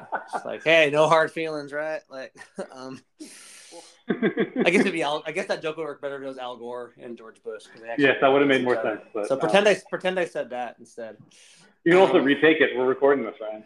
Nah. So we're not live on the radio right now. No, it wasn't that funny. We already mentioned Coolio kind of by proxy, so I'll just skip over that. Vivica A. Fox plays, this is the last one, and then we'll get into superlatives. Vivica A. Fox plays Frieza's like second in command, helper. I don't know what she was. I did have to look up her name in the movie on IMDb because they never say it.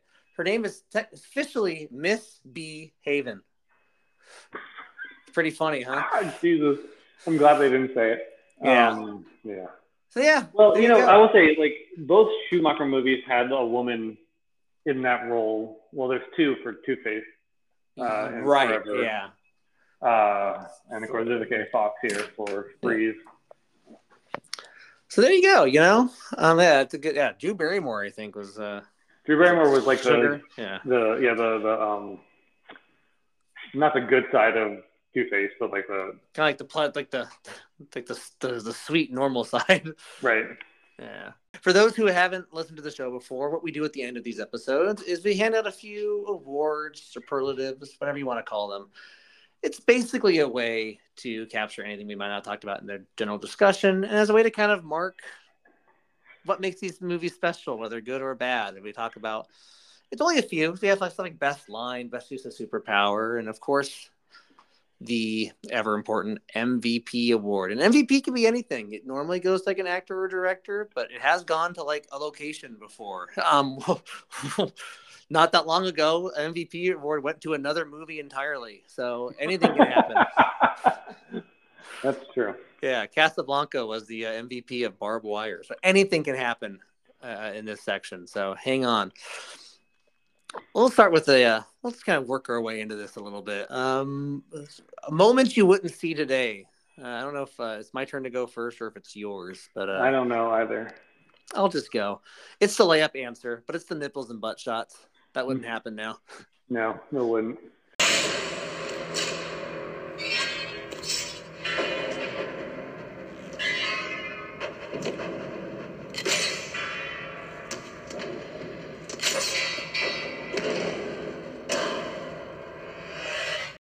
And there's a lot of them in this one, which isn't necessarily a problem, but it stands out. They just wouldn't do it. No, they wouldn't. Well, it was criticized at the time in Batman Forever, and I feel like Schumacher just said, like, okay, well, now I'm going to do it even harder. Yeah. Well, and he does one of Batgirl too, so it's not. It's it's equal. I guess.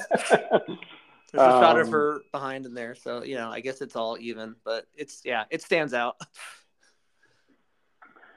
Yeah, so for me, that's the obvious one. Since you went first, I'll go with something different. Perfect. Maybe not as good, but I feel like the design of Gotham City, I don't see happening in today's movies.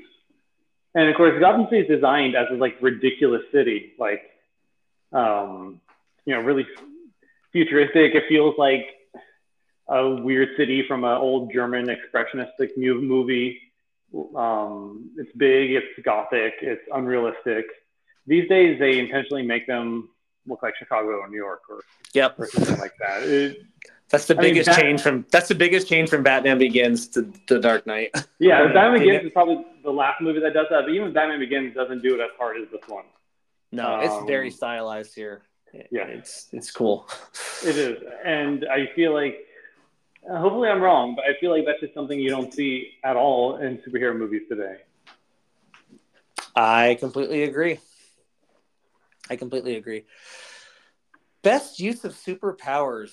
And yes, I think we can qualify stuff like the Bat American Express card. That can count if you choose to pick it. 7 million. Never leave the cave without it. What do you have for best use of superpowers? I got to go with the toys. I liked the flying Batmobile thing they had towards the end. Even like the ice thing. Like, I enjoyed the design of those, and I feel like that's what Batman brings to the table as far as superpowers go. It's all those gadgets and vehicles and stuff. Where does he get those wonderful toys? Yep.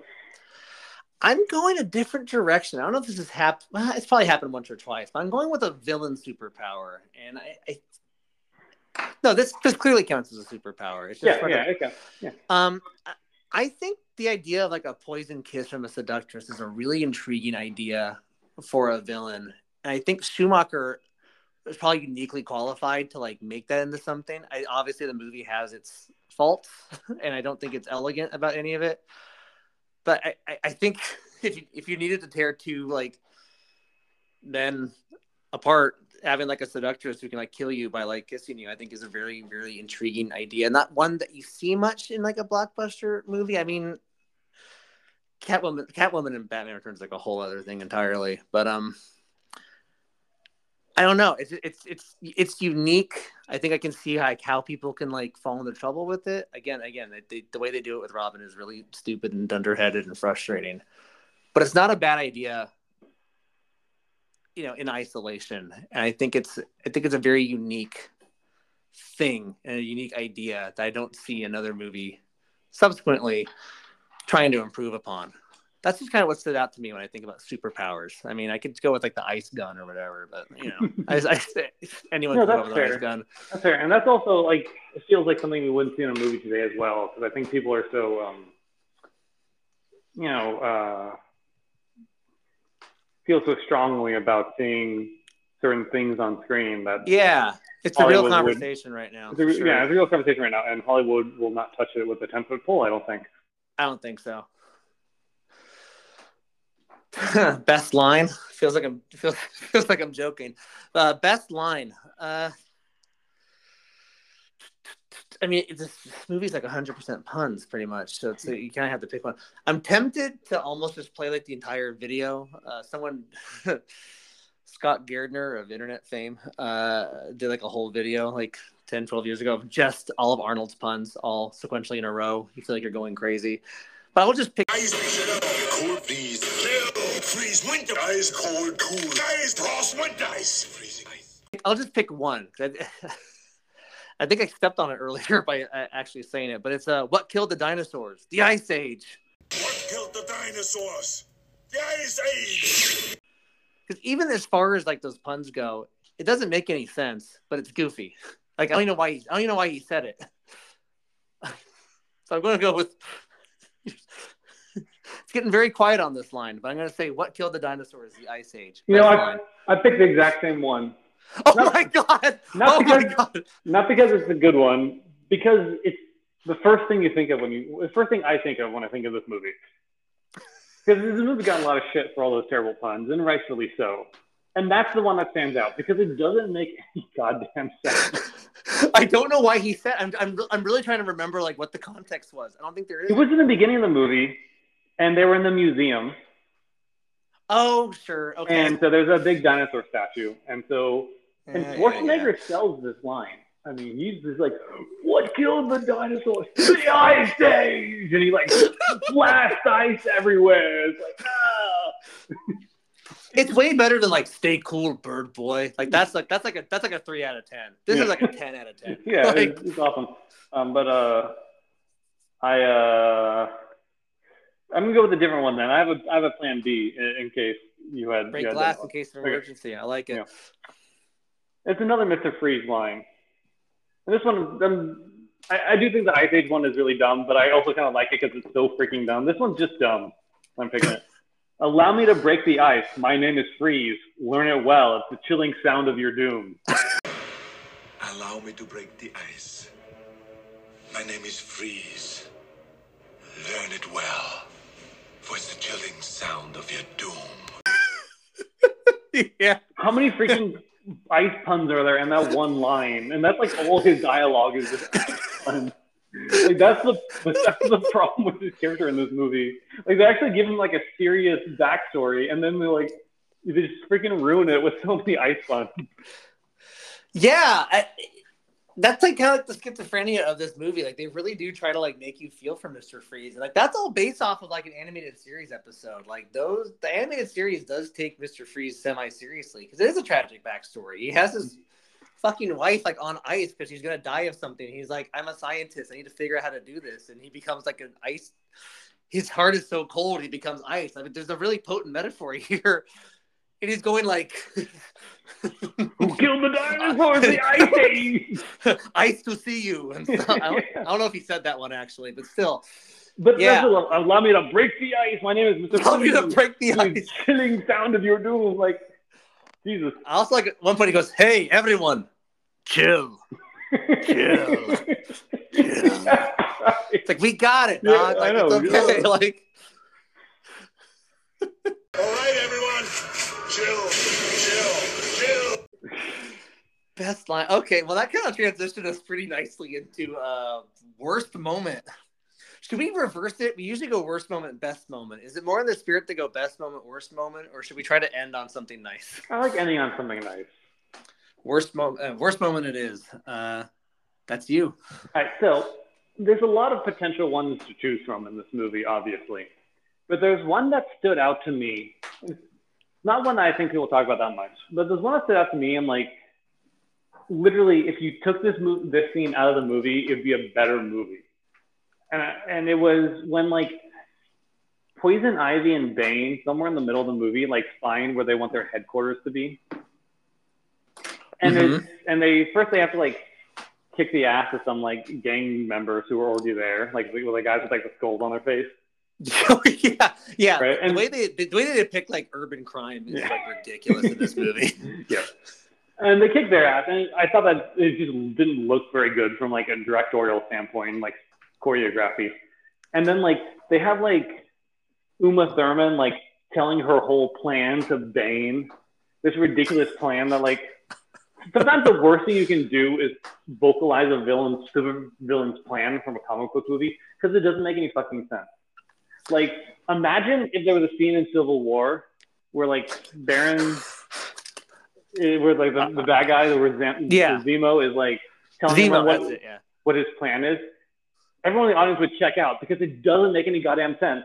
Like when you break down the villain's plan in Civil War, it doesn't make any sense, but you're okay with it because like it's supposed to be a mystery, and then when you have to like think back on it, and you're like, oh, that doesn't make any sense, but I don't care because I enjoy the movie. Yeah, and he keeps it high level, right? He's like, my plan was to tear them apart from the inside. Like, okay, got it. All right, yeah, whatever. Yeah, how you did it doesn't make any sense, but you know, I'm going with it because it really doesn't. This airport seems really cool, so let's do it. Like, Like none of the plans in this movie make sense, but like they're also simple enough where I could have followed them without the monologuing. Like all you have to do is give me the villain's motivation and let me see their actions. I'll put their plan together. And so you have this terrible monologue where like Uma Thurman is like being big and broad and trying to chew the scenery. And I just thought it was like this awful scene. I'm like, this movie would be better if it were shorter and you took out half the scenes with the villain. It took God 7 days to create paradise. Let's see if I can do better. Yeah, which is so like anti what these Batman movies have been up to this point. Like the most memorable parts. I mean, we love Michael Keaton, but you think Batman 1, it's like Joker, Batman 2, it's Catwoman and Penguin. So yeah, it's a problem when you're like, can we get less villains in this? My worst moment, it's one that stuck out to me as especially egregious on this watch through, even more than like other things. Because I'm prepared and calibrated for like the camp of Poison Ivy and like all the puns. It's a Robin moment. I think it's supposed to be like a pivotal moment where like they're really like their bond is broken and like I work alone now after this. And the setup you may have to help me with a little bit, but like basically like Robin and Batman are like chasing after like the bad guys in like their respective vehicles, like Batman in his Batmobile and Robin in like his bird bike or whatever it is. And I think Robin's trying to make like a dangerous jump and like a leap in order to like chase after the bad guys. And they're on like this like gigantic statues. For whatever reason, Gotham has like all these gigantic statues in this Schumacher universe. Right. Which I actually like, but yes, I hear what you're saying. I like them. The CGI kind of starts showing a little bit on them, but I think I like them in concept. It'd be a cool video game to play, right? Mm-hmm. And like they're driving down like the arm of like this statue, I think. And Batman's like, "Don't do it. Don't make that. You'll never make it." And Robin's like, "You can't tell me what to do." And so, right as he's about to like make this jump, Batman like deactivates Robin's bike from like his Batmobile, so it all turns off. He kind of just like collapses. The bad guys get away. Robin is stranded. He looks at the bat. It looks at like, I don't think it's the Batmobile. I think it's like a bat plane. That's the only way this is going to work. Yeah. The bat plane like flies over. And there's like this big shot of Robin going, ah, at Batman. And it looks stupid. The whole thing doesn't hit at all. You just kind of want to laugh. It's supposed to be like this dramatic moment where like finally like this trust has been broken. And it's just Robin yelling and looking stupid. And the CGI looks bad. And it totally collapses. And that's it. Yeah, Robin's stupid. It's a bad scene, and it's a horrible yell. I don't know. I can't shake it as like the worst moment. That's fair. That is a very poor moment, and it kind of goes into again. Robin was like Batman was right to stop. Robin would have died, or at least injured himself. Like he was making a poor choice here, and it wasn't worth it. It wasn't worth it. Like, and we're supposed to think like Batman's wrong for it. It doesn't make any sense. I totally agree. It's a frustrating movie, but not without its high points, as we're going to find out right now with best moment. I actually strangely have a couple, which feels impossible, but I really do. My runner-up was, I think the opening, I think I alluded to this at the beginning. The opening 20 minutes actually promised a more fun movie than what you ultimately get. Because yes, it's like, you feel like you're on drugs. Like all the stuff is happening all at once. But it does kind of have that spirit of 60s Batman, which I think is the ultimate goal of this movie. Yes, it's Arnold Schwarzenegger, like punning, like his life depends on it. There's so much weird stuff going on. But I think it kind of works. I think what works even better as a point of like, this is what the movie probably wanted to be at all times. It's Arnold in his like ice cave having like his ice. He's like forcing his ice minions to like sing along with Mr. Freezemeister. Sing, snow miser. Whatever I touch turns to snow in my clutch. Come on, sing. Louder, come on, sing. Come on. Yes, come on, louder. Which is an old holiday special, and like it's playing. He's like, "I'm Mr. Freezemeister, I'm Mr. Snow," and I was like, "Yeah, come on, everyone, Mr. Freezemeister, come on!" He's like, conducting them with like a cigar, because of course he has a cigar, right? And everyone's like freezing when Mr. Freezemeister. It's insane, yeah, and it's perfect, and that's my best moment. Fair enough. That was one I hadn't considered. That was, I kind of enjoyed that. He's got like a like smoking jacket on and like a little drink, and yeah. My one note is the cigar should have been an icicle. That's my one note. My best moment came actually from the end, the credits. I'm kidding. Bazing. Even though the climax of the movie wasn't very satisfying, there was like a scene between Batman and Mr. Freeze. Where Clooney and Schwarzenegger are actually, I think, given some halfway decent material and delivering on it. And it's kind of like where Batman gets Freeze to like see the error of his ways and give him he's find out about how Poison Ivy killed his wife and give him the cure so he can save Alfred. And it shouldn't work. But she's not dead. We found her, restored her. She's still frozen, alive, waiting for you to find a cure. She lives. It shouldn't work, but it kind of does, I think. That one scene, and some of it actually has, I think it has to do a little bit with the makeup. Like Freeze looks in terrible shape in this scene, and like he's struggling, and Arnold Schwarzenegger is actually doing a good job, like, he kind of has trouble speaking anyways, but, he does a good job of kind of like being in pain, and Clooney being like kind of almost using reverse psychology, but also telling him the truth and like being understanding. I don't know. I feel like the scene surprisingly works where it doesn't feel cheap when Freeze decides to turn against Poison Ivy and give Bruce Wayne the cure in a way that the movie was unable to feel earned otherwise. Yeah, I'm with you. It's, all of a sudden, there's like this clarity that wasn't present in the first 118 minutes.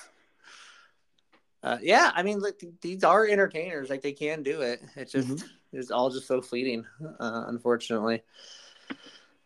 MVP of Batman and Robin. Who do you got? I was hoping this would come to me during the movie, and it did a little bit, but I don't know the name. But I'm gonna give it to like the makeup and costume design and set design. Totally fair. This movie does have a good look. It's both dark and bright, which is not an easy thing to balance, right? But I liked Freeze's makeup. I liked Ivy's, I just liked the scene where they like give the origin story of her layer, but I liked her layer itself. I mean, I thought this movie had a good aesthetic. For being, because it was trying to be a cartoon, and I think they succeeded with that in a decent way. So that's who my MVP ended up being. I think that's a strong choice. I really do. I keep coming back to Arnold here, which I know kind of feels insane, right? Because when the discourse around this movie sucking comes kind of back around to those puns, and it's a lot of puns. It's just so many puns. It's too many puns and not enough. Lines that aren't puns. Death by 1,000 puns. But I think he's also the only one that's consistently in the spirit of what the movie's trying to get at, even maybe more so than anyone like behind the camera. I think he's the only one that I don't think walked away feeling all that embarrassed, and he shouldn't. Because I think he's never apologized for it. Clooney has apologized for it. Goldman has apologized for it, and Schumacher has apologized for it. Schwarzenegger's never apologized for it. I think that there's a reason. I think he knows he comes off okay in this, even though like all of his lines are stupid. And like there is sort of a confidence in him that I don't quite see from anyone else. And frankly, he's the most interesting part about it. I think he's the reason he comes to mind, because he is the only one kind of doing it in the way that the movie wants to be. And I think that counts for something. No other actor in Hollywood could say the line, "What killed the dinosaurs? The Ice Age." No, Patrick Stewart could never.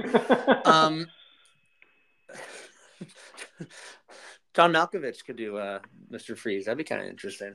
Just trying to think of like 90s guys. So yeah, I think he has to be. I think he has to be for me. Although I think half of the reason he looks cool is because of that makeup and that costume design. So I think that kind of speaks to your MVP choice as well. But Arnold for me. That's probably the last time it's going to happen, right? Lasting effect on the genre. Well, it killed the genre for a couple of years. I mean, that's maybe no more. Not really. Lasting effect. It didn't kill the genre, right? Because we're about to have. I mean, this is true. Have Blade and X-Men are right around the corner. That's true. I will say, killing it is sort of a misnomer, right? Killed the Batman franchise. But even it didn't even kill the Batman franchise for a full decade, right? Like 8 years. Yeah, Fantastic Four has been on ice for longer than that. I mean, seriously. Yeah. It's hard because like there's never like a year. There actually is a year. I don't think 2001 had any like superhero movies really, but like 97 still had a couple more that we're going to be getting to here in the coming weeks. 1998 brings us Blade. 2000 brings us X-Men. So like the bounce back comes quickly, but I think there really was like this. I mean, to Kevin Feige's point, I think there's this thing of like we got to make these feel more like the source material, which again is a problematic statement. I have my issues with it, but I think you can kind of see that with especially Blade, where it's like that's a movie where like we're doing it like in the comics. We're gonna get an R rating. We're gonna make it bloody, all that stuff. We're gonna make it like what it is. Even though with Blade, they do have some significant things. Like in the movie, he's that vampire. That's not the case in the comics. He's just a normal vampire hunter. So even with Blade, I would say they take some significant liberties. Good point. Good point. I know X-Men, it's kind of funny because it felt very much like, finally an X-Men movie. But even that one's kind of going like, what's next? Yellow spandex or whatever? Yeah, I think after this movie, there became a bit of a contempt in Hollywood. And I think that contempt was already there, but contempt for like brightly colored comic books. Because you look at Blade, that's a dark movie. But Blade being a dark movie makes sense. It's not vampires. But X-Men should be a colorful movie. At least, with at least different outfits, not these boring like leather black outfits, right? But it's not. Agreed. It's very muted movie, and of course some of that's just I think Bryan Singer's style, and we'll get to X-Men when we get to it. Yeah. But it's a long time. Well, not a long time. I'm sorry. I would say Spider-Man would be. I'll let you go again. Well, that's why I stopped talking, because Spider-Man is a colorful movie. But it definitely, I think, started a feeling in Hollywood that you can't have these ridiculous, fun, colorful superhero movies. And that lasted for like half a decade, and even then, Spider-Man's like the only one. Like Batman doesn't go this direction ever again, pretty much. No, and, like, no, we're done with Batman. Daredevil and stuff. Yeah. So I mean, I don't know if it earns it. I mean, I think the audience is the ultimate decider, right? And if everyone saw it and didn't like it, then that's kind of it. Whether or not that's fair or not, and I think it's at least partially fair, if not fully fair. I know it has its fans. But yeah, it is sort of a monumental movie in that sense. I hate to kind of come around on Feige's kind of ultimate point there, is I think this is like the turning point to kind of get us to where we are now. And I mean, Clooney to this day still says like, I'm never doing Batman again, although that's not necessarily true. I haven't seen the movie, but I'm pretty sure I've heard spoilers about it. That's my understanding. That's my, I think, but so checks are nice. But yeah, I think that kind of closes the door on Batman and Robin. Except we have to rate it ourselves. That's right. We got 2.5 stars from Leonard Maltin. What are we gonna give it? We of course out of 10. Out of 10. 10 what's? We're gonna decide right now. I don't remember whose turn it is. I'll just go. Okay. It's gonna sound kind of high, but I think it kind of fits for like, is it good or bad? And it's equally good and equally bad. I equally enjoyed it and equally did not enjoy it, which I think makes it good enough to be 5 rubber lips out of 10. 5 rubber lips out of 10. Yeah, this is tough. All right, so, obviously I'm not very high in this movie. Obviously not as high as you. But at the same time, it's obviously better than like Barbed Wire and The Crow 2. I'd agree. And so clearly I agree. Yeah, that lands me at about a 4. 4 rubber lips out of 10. Yeah, I think that's totally reasonable. That gets us to the end of this week. Next week, we continue on with 1997. It's a banner year. 1997 Spawn. Michael J. White, John Leguizamo. Have you ever seen Spawn, Jimmy? I did see Spawn in theaters with my father. There you go. Yeah. I did not see this one. I did not see that one with my mom. I haven't seen it at all. This will be a new experience for me. So we'll see how that goes. If you want to stick around and hear that, you can always subscribe to us on Apple Podcasts or Spotify. If you want to hear past episodes, I think we alluded to this at the top of the episode. We have gone through superhero movies all the way up to 1997's Batman and Robin. That includes 30s, 40s, and 50s serials. The Spider's Web, Captain America, Batman. There's Batman serials. Very racist Batman serials, but they exist. You can listen to those past episodes. If you're into chronologic classic Doctor Who coverage, we got you covered there. Well, we'll be starting up season 5 here by the end of the year, I think. Probably by when the calendar turns, we'll be getting that up going. getting that up going. And we just wrapped up another round of Universal monster movie talk. We did that last year. We did it this year for Halloween. So we have a whole back catalog of that. If horror movies are more your ballywick. So we got a little something for everybody. That's what we're going for. Life lesson. Oh no, we got our social media stuff. We're on Instagram at Pop Culture.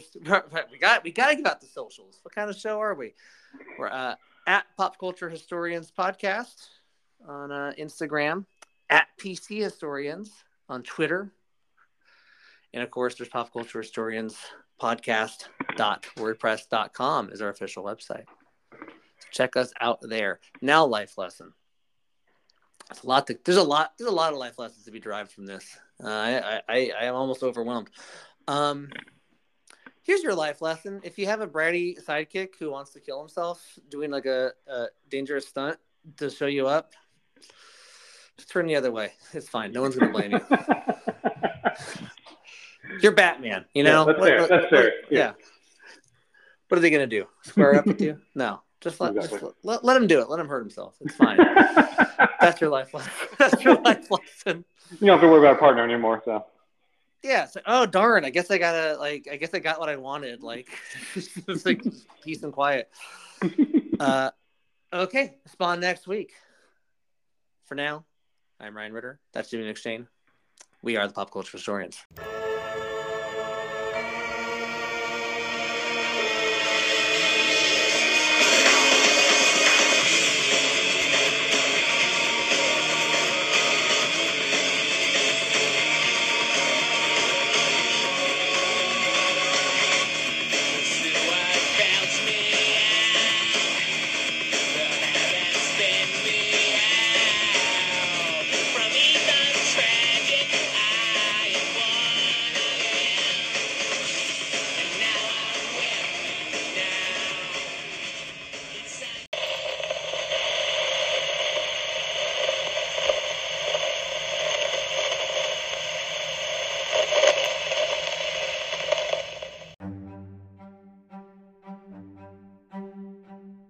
From within the podcasting multiverse, an incoming transmission from Seen and Heard's Greg Kleinschmidt.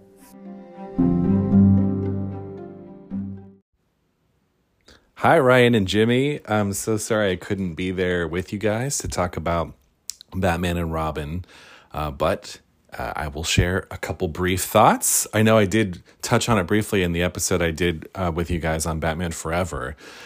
I really like the Schumacher Batman movies. I think they're so cinematic, honestly. Like, I don't think Schumacher's a genius or anything, but what he's doing, I think especially what he started in Batman Forever is pushed to the extreme in Batman and Robin. I think it's like pushed to the extreme. It's dialed up even further. It's dialed up to 11.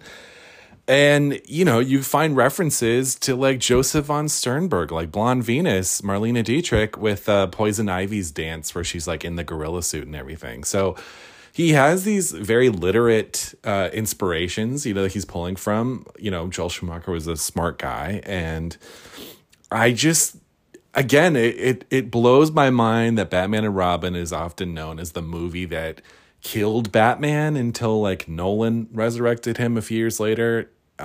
That's honestly insulting. You know, the way that people get attached to, you know, someone says something, right? It's like in Crystal Skull. I'm not the biggest Indiana Jones and the Crystal Skull, Kingdom of the Crystal Skull fan. In fact, I think it's pretty bad. But people latch on to things. People latch on to the whole like nuke the fridge thing, which from the first time I saw it, I'm like, that's not a problem of the movie. Like the movie has many other problems, but people like to fixate on this. And I think in the internet age, which Batman and Robin is right on the precipice of, like it's early internet days, people fixate on certain things the way that people fixate on like when he pulls out like the bat card or whatever, like the credit card, people like grab onto these things and it becomes this big echo chamber of like the bat card, oh give me a break or whatever, like Mr. Freeze's punny one lines. And it's like, guys, have an original thought for yourself. I actually like just think Also, I have a feeling a little bit of both of your feelings towards it. If it's anything what it was for Batman Forever, I'm sure Ryan, I'm sure you guys both appreciate it to a certain extent, but you're also like, this is a little much. I gravitate towards movies that are a little much. I feel like I'm kind of all over the place here, but I feel like it fits the movie because the movie is so completely absurd. The movie is decadent. It's over the top. It's preposterous. These are things I like in movies. They're done well, and I genuinely think they're kind of done well in Batman and Robin. I think the two of them, Mr. Freeze and Poison Ivy, and you even have Bane in there for good measure too. So like, I like it. I like it. I saw this in the theater for my birthday when it came out and was like 9, and I had a huge crush on Uma Thurman as Poison Ivy. Of course, Chris O'Donnell is ridiculous in it, but the visual design of the movie and the energy it has, and the Elliot Goldenthal score, which is so larger than life. I'm just here for these things. And again, I think Batman Forever like is more well liked by people because it plays it a little bit like more sane. Like Batman and Robin goes off the deep end. But that's truly what I like about it. So I will forever defend this movie. I don't think it's like a cinematic masterpiece or anything. Like, let me be clear there. I don't think this is like a misunderstood gem of cinema, but I really like it. Honestly, I almost do think it's a misunderstood gem. Like, it's just fun. Like, it's fun. And Nolan, a few years later, with Batman Begins, totally sucked the fun out of this franchise. And Schumacher gets criticized for bringing in this sort of 60s TV series Batman into his movies. And sure, they're so tonally different from what Burton had done with the first two. And those are like legitimately great movies and everything.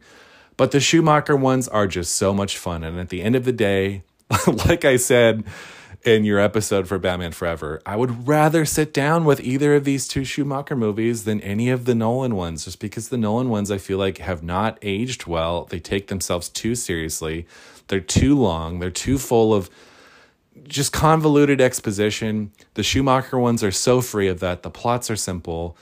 The score is blaring. It's brassy. It's big. It's bold. It's garish. The visual design of the movie, you have all this like neon graffiti. I like these things. So Batman and Robin for me is a good movie in my book. I enjoy it. And it's just so funny because of all the sort of like hot movie takes I think I have. This is the one that gets brought up the most of like the Schumacher Batman movies of like people. I keep having to go to bat for these movies because people just hate them so much. But I legitimately feel if people go back, I think a lot of people are just like haven't seen them in a long time, or again, let the echo chamber of the internet get to them. I think if you go back and actually like rewatch these movies, like, and not expect them to be some like great piece of cinema. They're not some profound character study, but like they're so much fun. And I think honestly, at the end of the day, like there's so many not fun movies out there that also suck. And so the fact that like these are legitimately a spectacle, I think, is a treat. So anyway, again, I'm sorry I couldn't join you guys for this episode, but thanks for letting me come on and voice my 2 cents. Batman and Robin, forever and always. Love you, babe.